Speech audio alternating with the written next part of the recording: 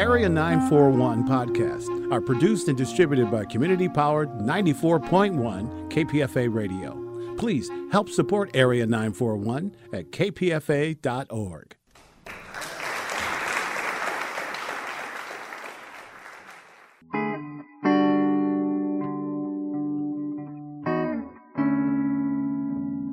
This is the Area 941 Radio Walensky podcast. I'm your host, Richard Walensky. My guest is Daniel Handler, otherwise known as Lemony Snicket. His latest book is Poison for Breakfast. There are 13 volumes of a series of unfortunate events, 4 volumes, all the wrong questions. This is under Lemony Snicket's name, and under Daniel Handler's name, We Are Pirates, All the Dirty Parts, and most recently, Bottle Grove. Daniel Handler, you talked to me before this went on the air that this book was actually written before the pandemic began. So what took it so long to get into print? Well, part of it was the pandemic, for sure. Yeah, it was written during a kind of a stolen summer. I thought I was going to spend this entire summer in Vancouver, Canada, a couple of years ago, when they were filming the Netflix adaptation of a series of unfortunate events. So that's what I thought I was going to be doing all summer, renting a little place and going to a set and staring at it for 12 hours a day. And as often happens with me and large entertainment conglomerates, I was then told that we don't need you. And so I suddenly had a summer free and really free. I felt like I was 11 years old or something. And so I was in Massachusetts for most of the summer, and every day I would just go to the library, and I had the idea for this book kind of on the back burner, but I wasn't sure if it was a book or not. And usually I just like to kind of keep sounding and keep thinking and keep writing and maybe just tiny little bits until I figure out that it's really a book. But this time I thought, well, why not just do it? No one knows what you're doing. No one knows you're here. No one knows you're working on a book. No one's expecting a book. So why don't you just write it and then see if it is a book? And I wrote it. I put it aside a little bit like I do in a fireproof box. And then I took it out again and made it better. I mean, mostly it's boring logistics is the reason for delay in publication. And part of that is the pandemic, trying to, particularly I think at the beginning of the pandemic where we couldn't face how long it might be. I think of that time all the time. I remember I did a huge grocery shop, as everybody did. And I thought, I bet this will hold me. Because it was like 2 weeks worth of groceries or something. And I thought maybe at the end there won't be salads, but it'll be fine. I'll just stay in my house with all of this food. And of course, it didn't quite last for a year and a half, as it turned out. And publishing was kind of the same way. There was a little bit of let's just delay it for a bit. And then there was let's all freak out for a while. And then there was, okay, let's try to get our ducks back in order. Before we went on the air, I also asked you what your pandemic life was like. And you said, you're a writer, you're kind of on your own anyway, so what difference does it make? Did you write a book during the past year and a half? I wrote most of a book, yeah. And then I also did some collaborations. I enjoy being in the company of musicians. I had a kind of a musical upbringing. So I had some collaborations with musicians that previous to the pandemic were going at a super snail's pace, at a kind of musician's pace, which is sometime when we're all in the same city. Let's get together. We'll listen to some records. We'll talk for a few hours. We'll stop and, make a round of Manhattans. And then maybe we'll get a tiny little bit of work done. And then when the pandemic hit, musicians were among the people I knew who were really at a loss for what to do. And so those collaborations went from that, what I just sketched out, to I would like to meet every Wednesday and everybody has to bring new work to the table. And so we were, on various platforms, figuring it out. It was kind of nice because so much socializing was missing. It was kind of nice to collaborate. But I did also, I also worked a little bit on a book by myself. I like working, and being forced to stay inside the house was, in some ways a way to buckle down even further. I had a very privileged and lucky pandemic, which is not really surprising because those are also the hallmarks of the life that I lead when there isn't a pandemic. And I was always aware, no matter how much I was being driven crazy, that I was really hard-pressed to think of someone who had a better situation than I did. I didn't have any job. I have one son who is of enough age that he can look at his school on a screen by himself and not need me standing over him. And we have the means to afford all kinds of, delicious and entertainment delectables to be delivered to our home by people who had it much rougher. So I don't like to complain about the pandemic much. During the first 10 months of the pandemic, I wasn't sleeping because of Trump and fascism. Yeah. That was problematic too. You know, when you're raised in this Jewish tradition as I was, half the time you're not sleeping because of rising fascism. So I'm kind of used to that. Daniel Handler, let's talk a little bit about Poison for Breakfast. What I noticed in the book is that aside from the fact that it consists of Lemony Snicket kind of traveling from one place to another and talking about it, the main feature of the book seems to me coming up with words, defining the words, and trying to increase the vocabulary of whoever's reading the book. Well, I mean, vocabulary has always been a kind of part of the Snicket adventure. I mean, one was really kind of a matter of my ignorance about children's literature when I started. It was suggested to me that I write something for children. I was trying it, and I had written a very small amount after a little outline, and I hit the word rickety. And I thought to myself, wait, do children know what the word rickety means? And then I thought, well, some adults don't know what the word rickety means. How do we do this again? And then I thought, well, what if I just define it in a way that's interesting? And if you already know what it means, you'll think it's funny. And if you don't know what it means, you'll think it's funny and you'll have learned what rickety means. And then I kind of went from there. And then also just because the universe of Snicket is so governed by literature, you know, libraries and obscure books and tiny little codes hidden in little pieces of literature is all about what the books are. And so every time there's a word that seems worth dwelling on for a minute, Lemony Snicket tends to stop and dwell on it. In an afterword to the book, you say that many of the characters are actually real people, like the shoemaker. Yeah, I mean, all of it is real. I would say out of all of my books, it is the book that is most tied to what we call reality. I like to think of the Nabokov quote that says that reality is one of the few words in the English language that only becomes meaningful when you put it in quotes. So whatever we want to call this place that we're stuck in right now has the most connections to the book. So the book is dedicated to the shoemaker, who was a figure in my life when I was growing up. She died a few years ago. She was trapped in concentration camps, had quite a lengthy and horrific journey through concentration camps when she was younger, before I was born, obviously. And she had a very vivid and powerful imagination and was an inspiration in all of those ways. The book, Poison for Breakfast, Daniel Handler, Lemony Snicket / starts off with an idea that I first saw in a movie called DOA. Yeah. Was that kind of your inspiration? I do like DOA. There's like a 40s version and like an 80s version. And there's actually, currently, I've just seen the premise is being used in a movie that is not called DOA, but certainly the premise of like a doomed hero. And I have a predilection for noir. The Snicket series, All the Wrong Questions, is pretty much a sequence of 4 noir novels for children.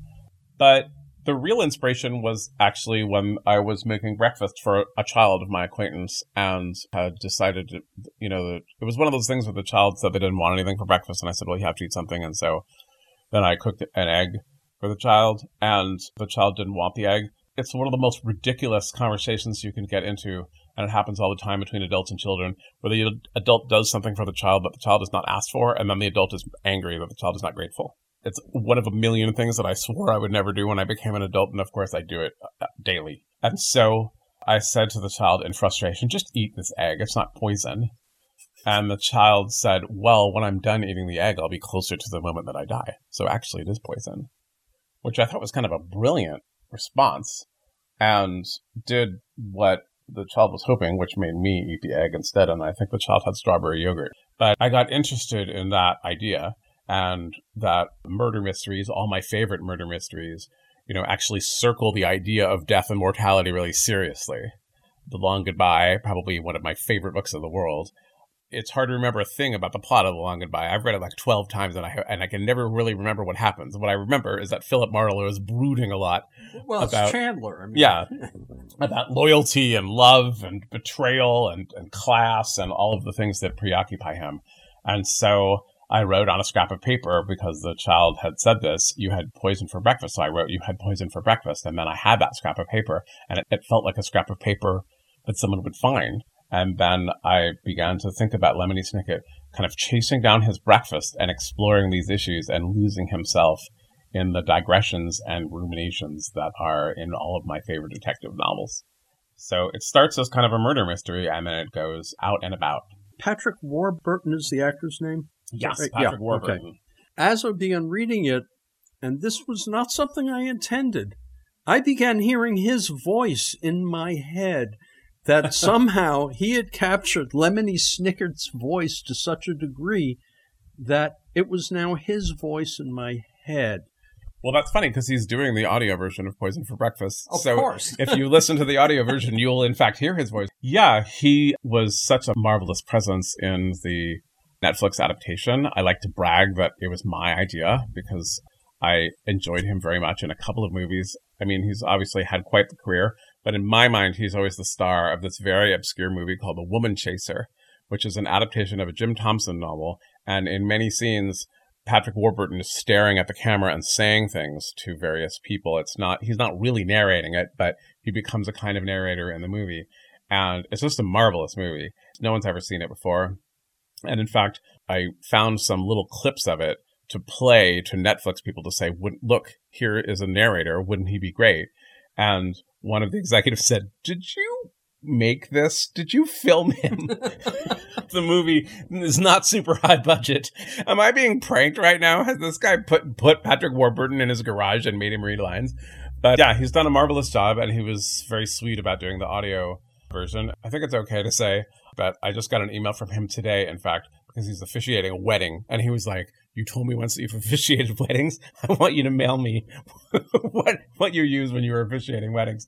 So he stepped pretty seriously into the Snicket shoes, I would say. So what was the name of that Jim Thompson movie? It's called The Woman Chaser. Yeah, it's really marvelous. My wife and I saw the movie in New York, and we just loved it. And then years later, when we moved back to San Francisco, we were walking by the Roxy Theater, and there it was. And this was before we had children, so we had like the luxury of saying, let's just go in right now and see this movie. And so we saw it, and the lights lowered, and they said, this is the first time this movie has been shown since it was shown at such and such a date in New York.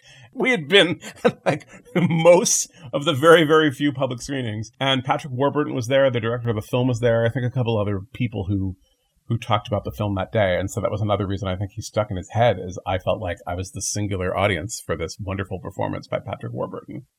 I want to go back a little bit into your career.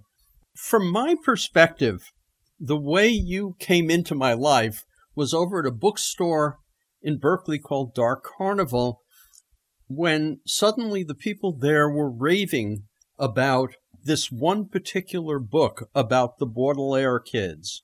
The Bad Beginning, that this was somehow going to be the thing.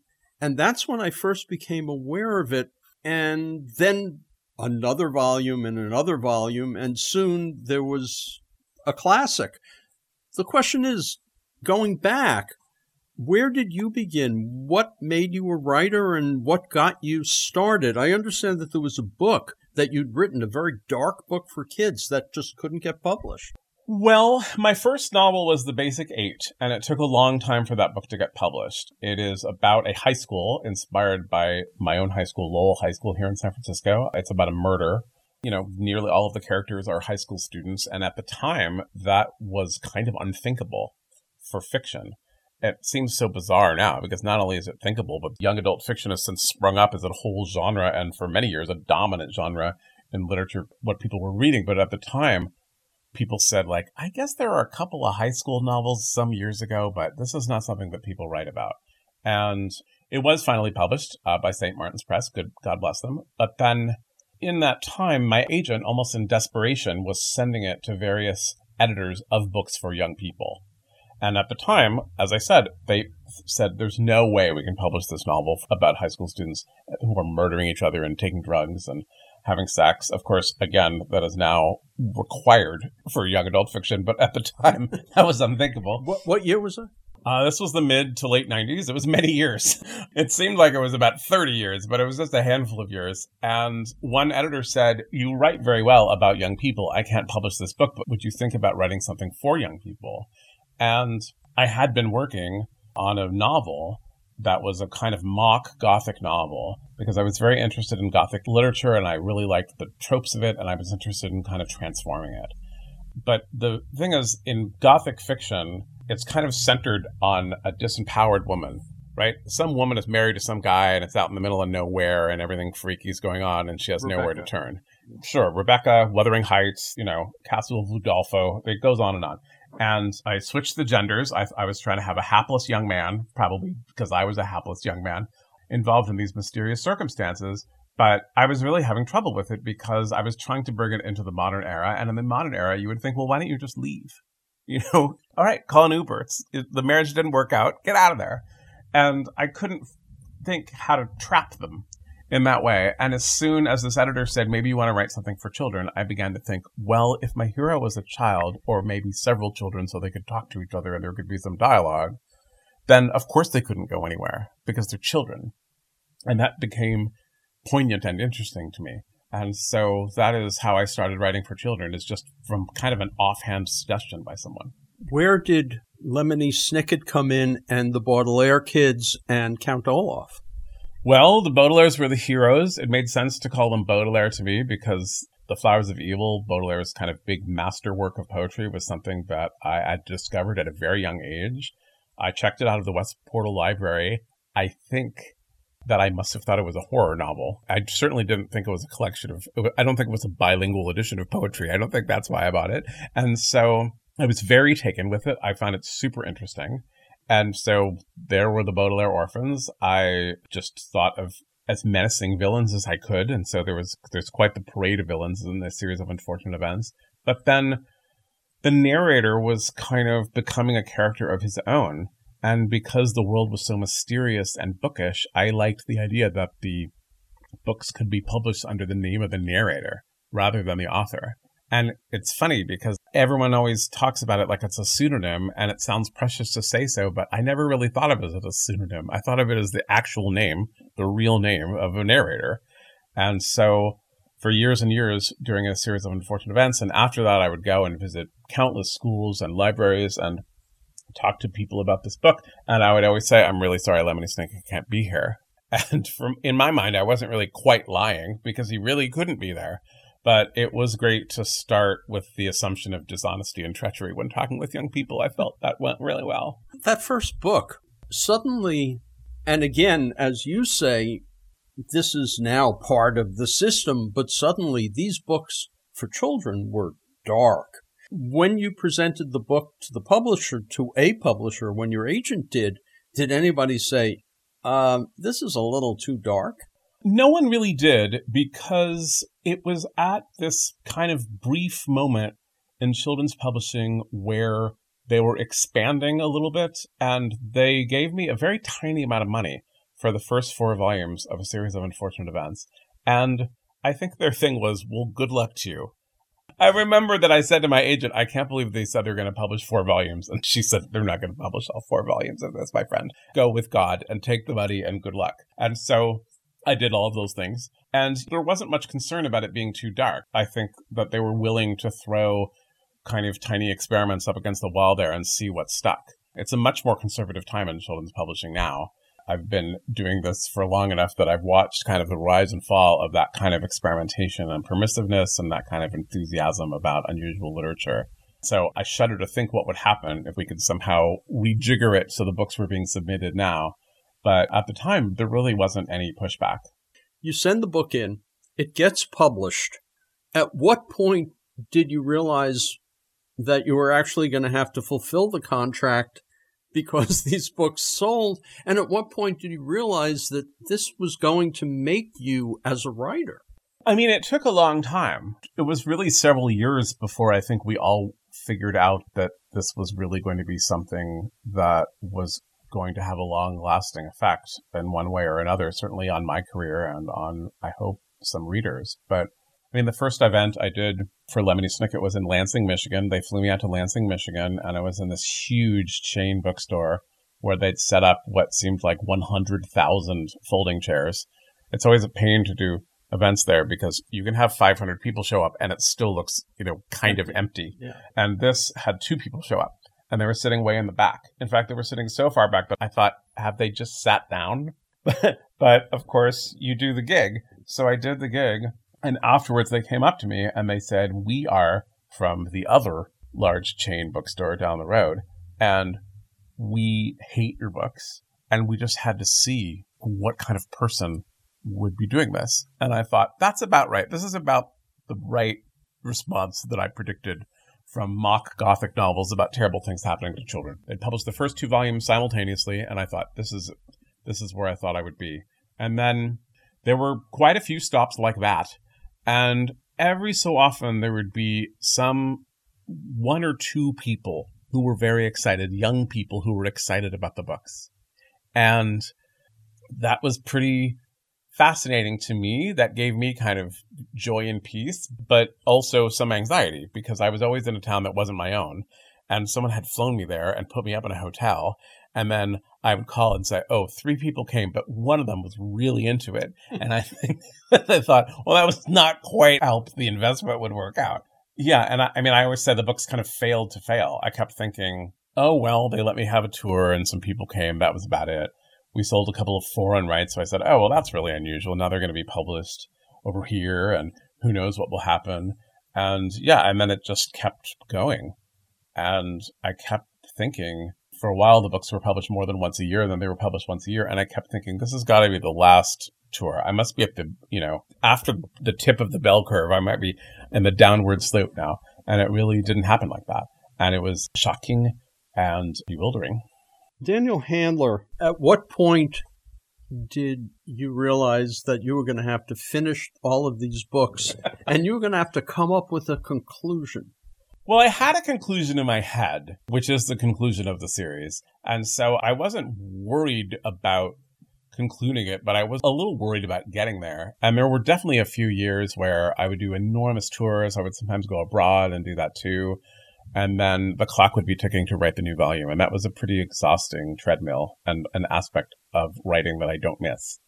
It was a loopy blessing for it to be going on. I don't really know another way to describe it. It was so unthinkable that this was happening, and it was such a powerful delight and a wonder. And then along came, I guess, 2003 with the movie with Jim Carrey and Meryl Streep. And I guess by that point, the books were completed? No. They were not. No, the series was nearing its end. Yeah, there was a dizzying time where I was working on new volumes of the series and the script for the movie, which was based on previous volumes of the series at the same time, and that really felt pretty bonkers. That was another thing that right at the beginning of the series, Nickelodeon had expressed an interest in optioning the books, and it was one of those things where I thought, well, good for them, but no one's ever going to make this. And then they didn't for a while, and then as they got more interested, it stopped being just Nickelodeon's kind of small sandbox and kind of be the larger sandbox of various corporate juggernauts who were getting in on it. I mean, that was another bewildering time. I feel you keep asking different questions, but my answer is always the same, which was like, yes, that is confusing. The books have one story each. The TV show has 2, and the movie has, I think, 2 or 3. I don't even remember. Yeah, I mean, it depends what you call a story. Arguably, the movie has no story. That's what some people would say. But I mean, the story of a series of unfortunate events is the story of the Baudelaires going through this adventure and the story of Lemony Snicket being haunted by it. In Poison for Breakfast, kind of Lemony Snicket being haunted is the foreground of the story, and there's little things about what's going on in the background. But I thought it would be interesting for this book to kind of foreground all of the digression and philosophizing and contemplation that is in the background in all of the other Snicket books. Well, in those books, at the beginning, as you say, he was just a narrator.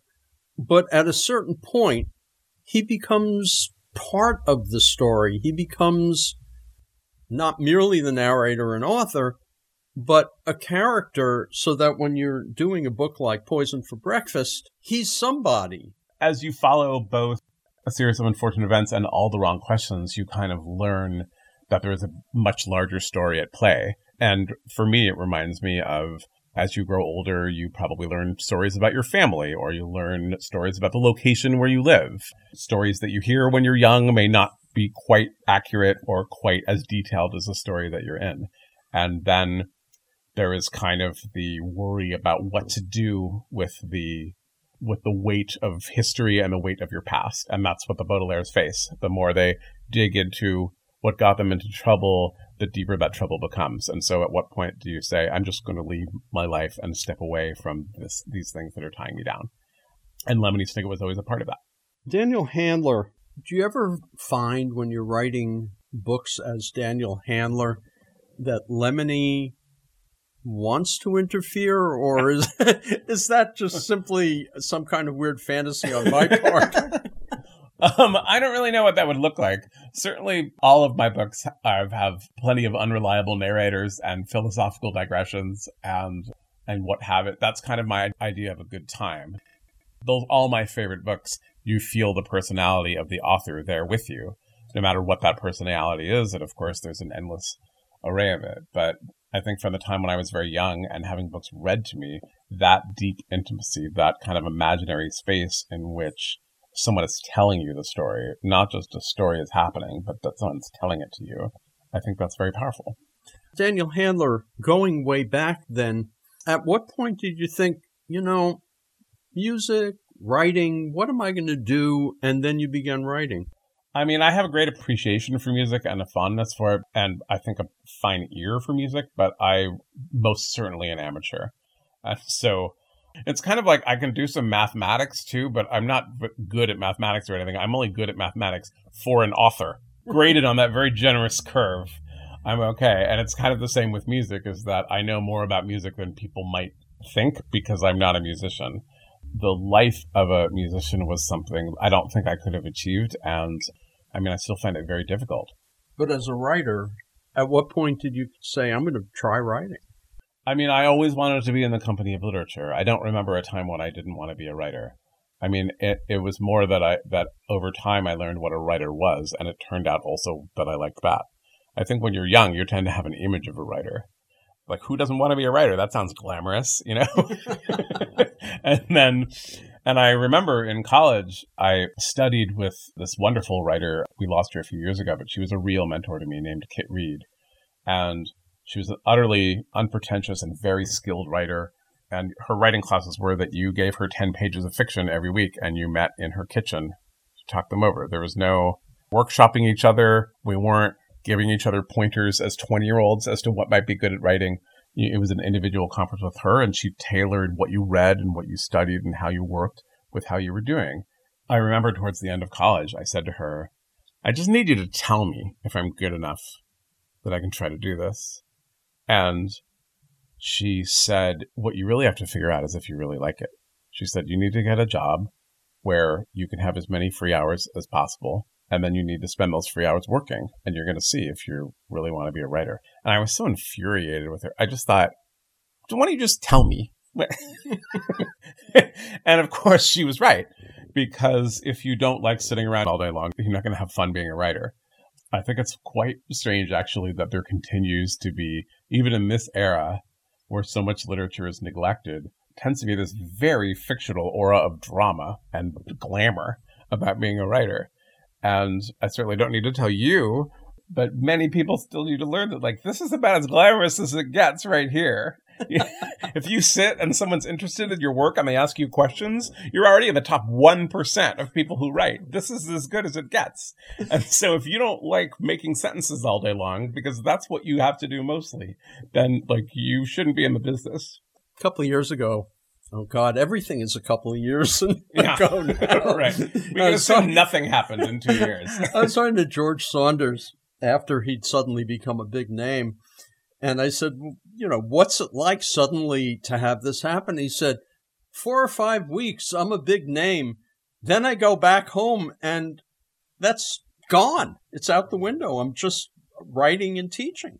Yeah. I mean, I'm glad that you mentioned him because, first of all, he's a wonderful writer, of course. But also, one of the things that I think is really wonderful about him is that he has always been very upfront and honest with his students and with other people who listen to him about the life of a writer.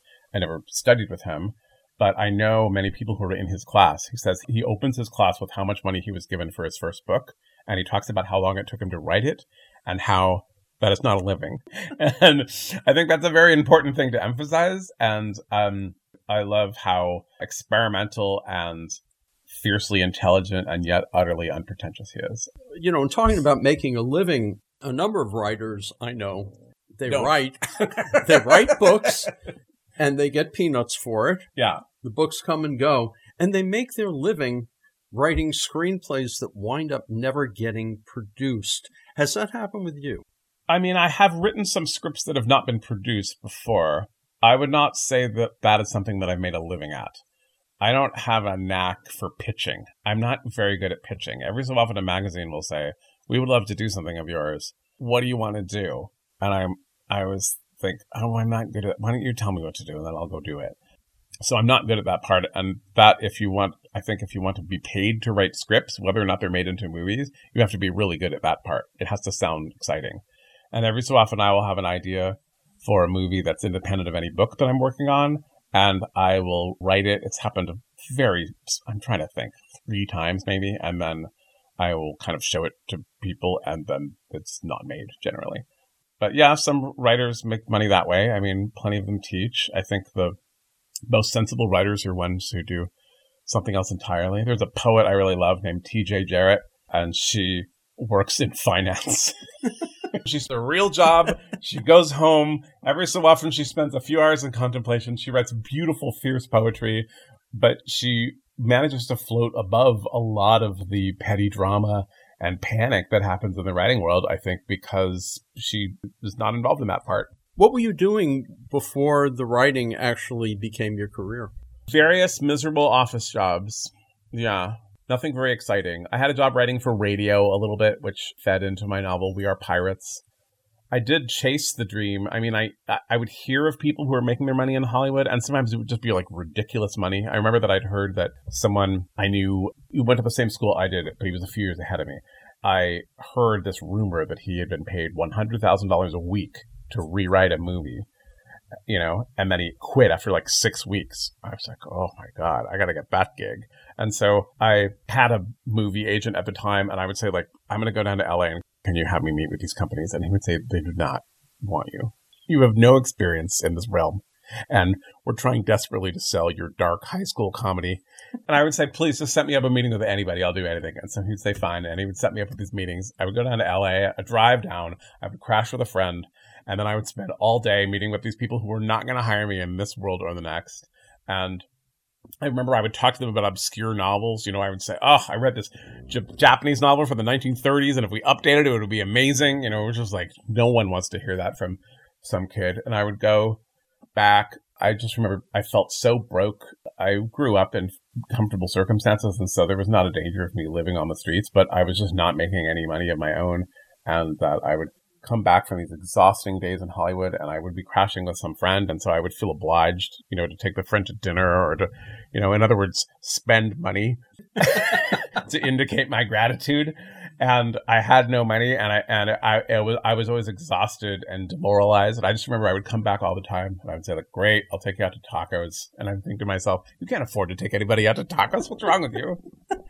On the other hand, you know, there's probably some executives 15, 17 years later going, you know, we could have hired Daniel Handler and we told him to get lost. I think they tell so many people to get lost. I would be surprised if any of them remembered me whatsoever. But you also have done plays. I mean, The Composer is Dead. I did The Composer is Dead, which was an adaptation. Well, I mean, that's been through many adaptations. It started life as a piece for orchestra and narrator in collaboration with a composer, kind of like Peter and the Wolf.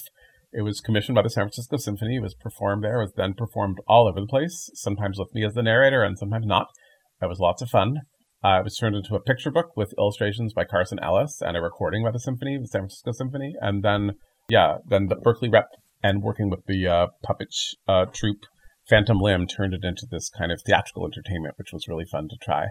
And then I wrote a more straightforward play that Tony Ciccone directed also over at Berkeley Rep called Imaginary Comforts. And I'm working on a couple of stage things now with the musicians, as I mentioned. Daniel Handler, you know, when I went to Wikipedia, and we discussed this, that occasionally something comes up and suddenly you're hit by Twitter or whatever. As a person who has developed a name, how do you deal with the fact that you might have said something that just went right by you? I've done this with friends, and suddenly they're furious at me, and I don't know why. And how do you deal with it? Because suddenly there are articles about things like that. That's just the cultural moment we're in, I think, if you're visible. I don't know someone who's visible in the culture who hasn't had that happen. And I think it's really hard because you don't want to say, oh, it's just because the internet is angry and I've never said anything that I regret and I've never hurt anybody's feelings. That's all just internet fiction. But neither can you say, this is always a completely sincere response that's going on. And so it's a weird moment. But I do remember that years ago, it started happening to people that I knew. You know, I would kind of wake up and on my screen would be, this person is terrible. And I would say, I know this person. They are not terrible. And I would call them and I would say, I'm really sorry this is happening to you. This is really tough. And about the 8th time, and I remember literally I was on the phone with someone saying, it's totally fine. People say things that they regret. And also, this is way bigger deal than anyone, and it will pass and everything will be fine. And as I said that, and I realized how many times I'd said that, I realized it was going to happen to me. And it was a moment where I thought, oh, I'm talking to myself right now. And then it did. And it came from a completely unexpected direction the first time it has happened. And then it's happened kind of a couple more times since then.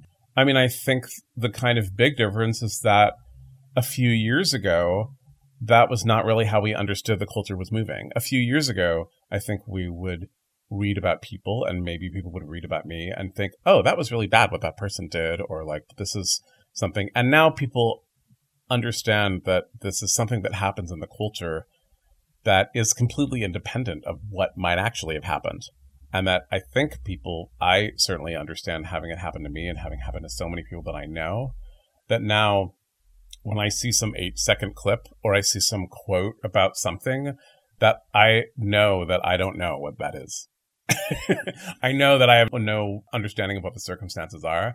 And that also that I'm not in the business of kind of spending a lot of time thinking about people that I don't know and what quality of person they are.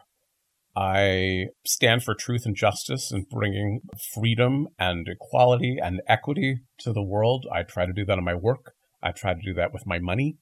And, I say wrong things all the time. And there's only kind of so much you can say about it. I'm like a person in that way, I think. Well, I keep thinking back to November 2020 when Gavin Newsom decided to go to the French Laundry. I'm thinking if I got a chance to go to the French Laundry under those circumstances, I might have. We all make mistakes. Yeah. I think the part of it that feels most difficult for me is this kind of I will never forgive this person for this that I see so much in the culture among people who are not friends. When a friend of mine is upset with me, I want to talk it through. I want to make right for when I've done wrong. And so when that's happened, the first time it happened was at the National Book Awards with Jacqueline Woodson. And she's a good friend of mine. I don't want to look like I insulted her. And also, I don't want her to feel bad. And so I want to talk with her and work it out. But then, I'm just a guy who lives in Toledo, Ohio, but I am mad at Daniel Handler about this. I don't really know. I think okay, are we not friends anymore? Because just to review, we weren't friends then. And it really reminds me of a specific time in high school, actually, where I was sitting with some friends and one of them said, I will never forgive The Clash, the British punk band. I'll never forgive The Clash for their album Combat Rock. And one of my other friends said, I heard they're really upset about that this American teenager is not going to forgive them. And that's always what I think of when I see, I won't forgive Celebrity X. I think oh, I heard she's super broken up about that. She can't get over it. That someone she's never met before is mad at them. It's a strange moment. You see, for instance, something like hosting an awards show has become a fraught issue because they look for someone who's never ticked anybody off. And guess what? That hasn't happened. And that also the way in which you can become visible is often so quick and so fluid. And so I also just see a lot of, young people who they do something on screen that many people see. And so they become famous in this moment. And then someone looks up what they were doing 2 years ago when they were also on a screen, but only their friends were paying attention and they were doing something else. And, I consider myself lucky to be part of one of the last generations of whose entire youth and childhood and adolescence and early adulthood were not filmed, because we all say stupid things all the time, particularly when we're young and trying on things for that. So I'm always happy to engage in conversations about kind of behavior and change and solidarity, to work together and to put the stakes in one place and to move towards the future. And I try to do that with the money that I spend and donate, and I try to do that in organizations that I work with. But I get kind of tired of the 7 years ago, I was mad at you for this thing, and then another person told me about another thing, and I just think, like, can you get out of my way? I'm trying to get to the bar, sir. But there is one other element, which is that a writer takes everything he or she has and puts them somewhere in their work, which means whatever Daniel Handler went through, at some point, we could see it in the Daniel Handler work. Or perhaps not. Maybe it'll be just a book written by Count Olaf. I mean, maybe. I just think the beautiful thing about literature, one of the really beautiful things at its heart, is the contradiction between words having no meaning and words meaning so much. And that there's countless numbers of words that have been uttered and written down all over the planet. We can't take all of them seriously. We can't comprehend them all. And most of them fly right by us. And we say things, don't even think about things that might be offensive, just things that are contradictory. Something you said 5 years ago about something that you loved that you don't love anymore.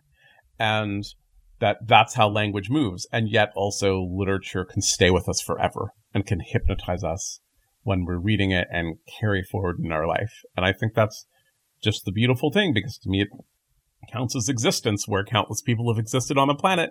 We all vanish. Even eventually our influence will vanish, and yet people stay with us, and our most dearest experiences are connecting with people like that. And I try to move in that world. Daniel Handler, now you mentioned that you're beginning to work on other projects. Do you plan to come back to Lemony? Yeah, I never think we'll have seen the last of Lemony Snicket. But, I mean, Poison for Breakfast is all about thinking about mortality. And so if I'm eaten by alligators tomorrow, then no, there won't be another one.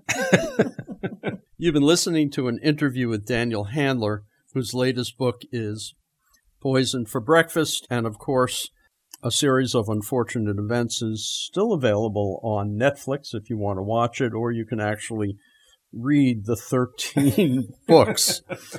Quick question. Beside All the Wrong Questions and Series of Unfortunate Events and Poison for Breakfast, is there any other Lemony Snicket?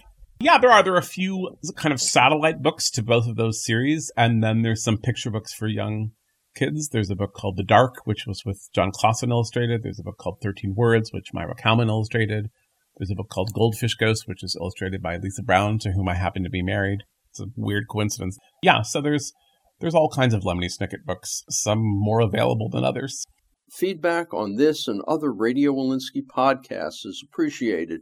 You can write to bookwaves@hotmail.com, and feel free to search out other interviews at bookwaves.com or on the kpfa.org website.